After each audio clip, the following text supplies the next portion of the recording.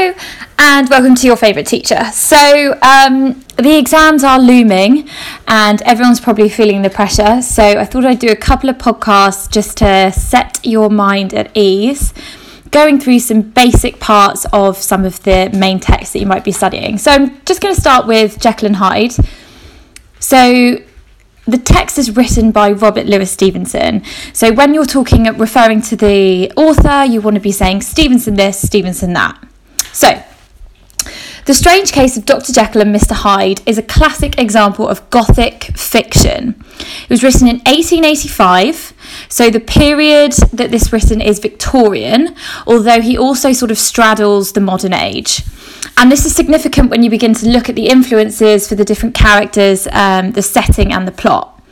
Right, if we have a look at the background of the author and the world where this story has come from, we need to bear in mind that there are lots of things that might have influenced their fiction and their story writing. So Dr. Jekyll might have been based on someone that Stevenson knew, but also you need to realise that he's a character in his own right and a vital cog in the narrative wheel. So remember, these characters are literary constructs and not real people.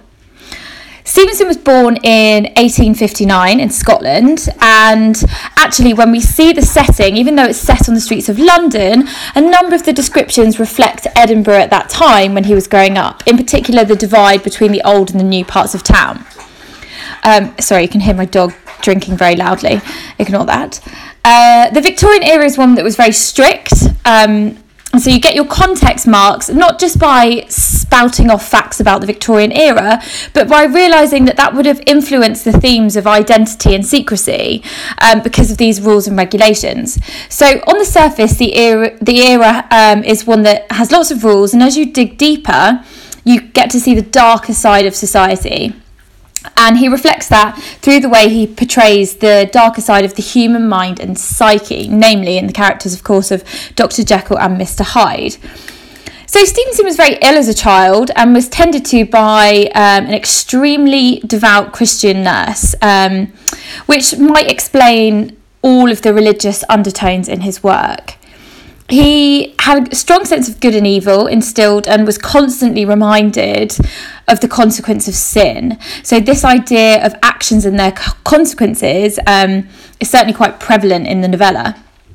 He used to have lots of nightmares, and they really did plague him for his whole life. Supposedly the story might have actually been written in one of his nightmares, or it could be a consequence of sort of a drugged-fueled frenzy. Both things that potentially might be what Hyde represents. So Stevenson saw humans as dualistic creatures. I'm going to do a podcast on dualism in a bit, but what this means is that there are two sides of us, split personalities, which are in equal measure both good and evil. And he was very fascinated by some of the rather gruesome criminals of the time period, and some of those might have inspired him. So I've talked in another podcast about these, but just as a refresher, we've got William Deacon Brodie, who appeared to be an upright citizen by day, but was a criminal by night, and Stevenson may have actually started writing a script based on his life. We can see him in the character of Jekyll, who's an upstanding citizen in a respectable profession, a doctor.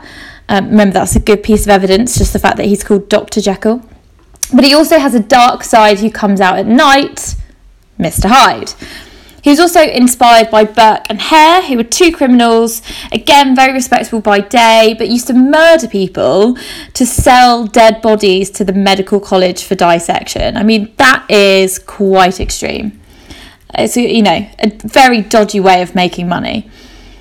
So this is obviously possibly an example of the devils of science at work, or scientific heresy, as Enfield may have called it. Enfield's one of those characters, the other doctor who really opposes Jekyll. And there are a number of other ideas that go into this creation of Hyde. One of those is the idea of the taboo. So in Victorian times, there were lots of things that were considered socially unacceptable. I've already said it was a lot more strict than now. And a taboo is something that you were forbidden from doing by society, law, or because of religion. So taboo in this era may have been, getting drunk, doing drugs, homosexuality, in fact, anything sexual, criticising religion or the monarchy. These things were so socially unacceptable that people were forced to either suppress them, so keep them trapped inside, keep them hidden, hide, or else live part of their lives in secrecy. And so both of these things we see in the character of Jekyll. So as we review the plot, I'm just going to go through literally very, very, very bullet point list of what happens in each chapter. I want you to consider those things that I've just talked about and how they've influenced the story, because you don't get those context marks just by saying, reciting information like this. You actually have to see how it influences the writer Stevenson and get those AO2 marks, those writer's methods, and those AO1 marks, your understanding, if you can understand why Stevenson's writing about this. So you don't just need to limit yourself to the 6 context marks or however many marks it is. I think it's 6. You actually can use all of this information to demonstrate your understanding of the story, where you can get, that's how you're going to get really high marks on this part of the paper. So chapter 1, Story of the Door. You should know this, guys, but if you don't, I'm just going to run through it. Mr. Utterson and his friend Mr. Enfield are out for their weekly Sunday walk, and they come across a strange door on the side of the street, and Mr. Enfield talks about seeing this strange, disgusting looking man trample a small girl. He talks about how a crowd have gathered and they make him pay compensation, but what worries Utterson is that the compensation was paid for by his friend Dr. Jekyll. So he comes out with a cheque, and Dr. Jekyll is the man who has signed it. So chapter 2, Search for Mr. Hyde.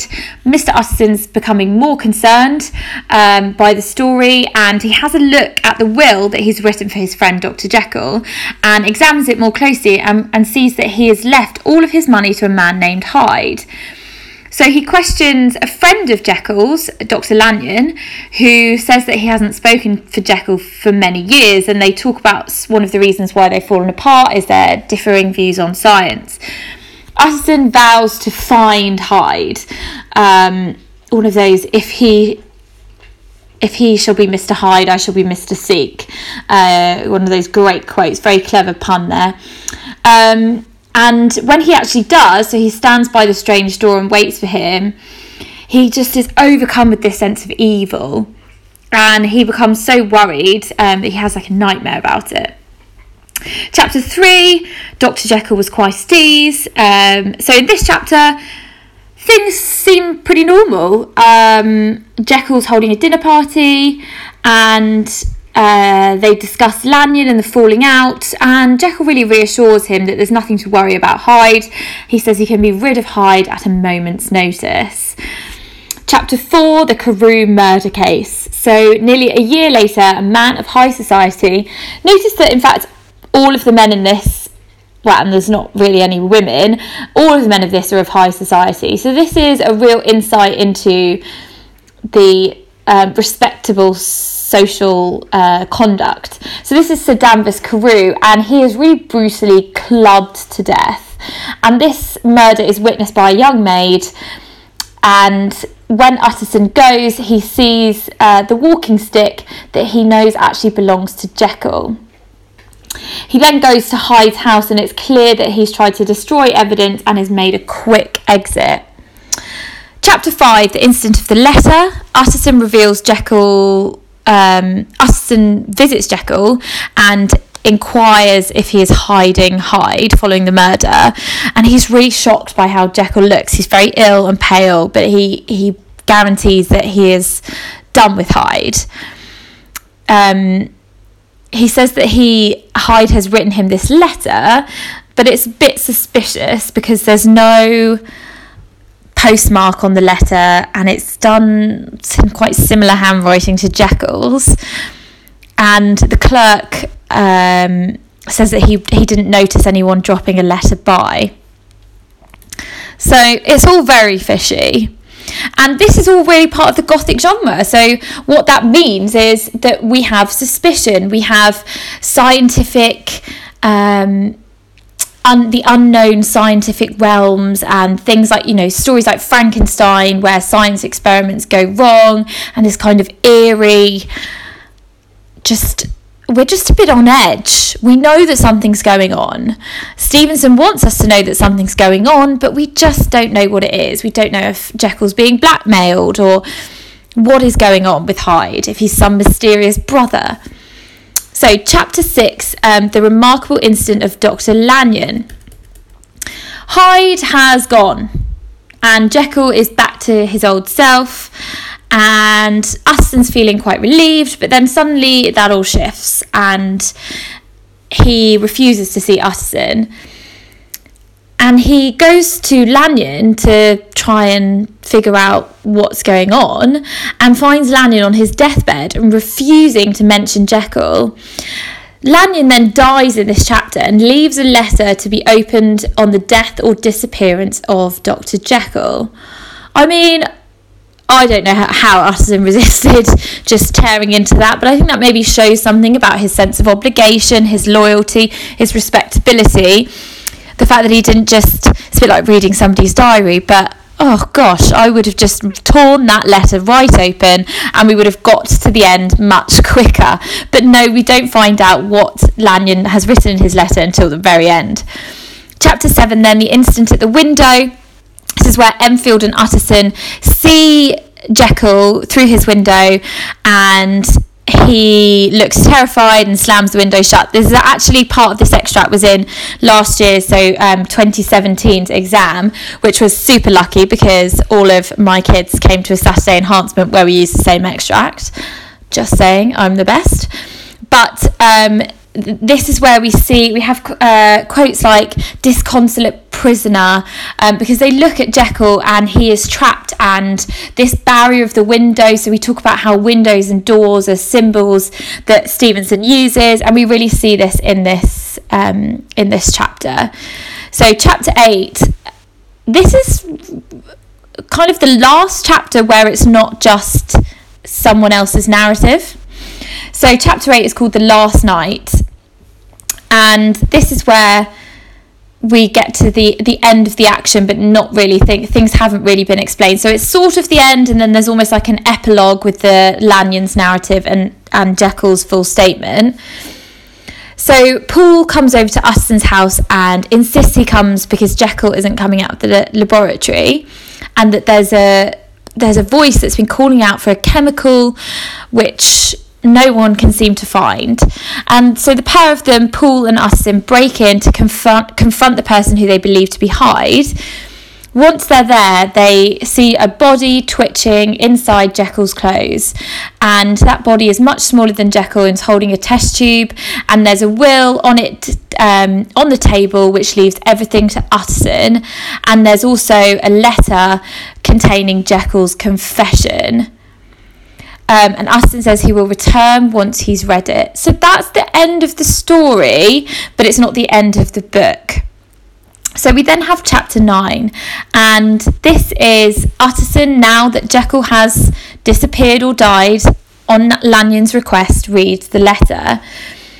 And Lanyon describes details of events that happened a few weeks prior, where Jekyll asked him to collect a drawer containing a chemical and take it to his home, and someone will meet him at midnight. And Lanyon agrees and is greeted by a small, hideous man. We now know that that's Hyde. And the man says he can either take the potion there or take it away. And Lanyon just says to take it there because he wants to know what's going on. And as the character Hyde takes the potion, he transforms into Dr. Jekyll. And Lanyon is so shocked by what he sees that this causes him to become terminally ill and eventually die.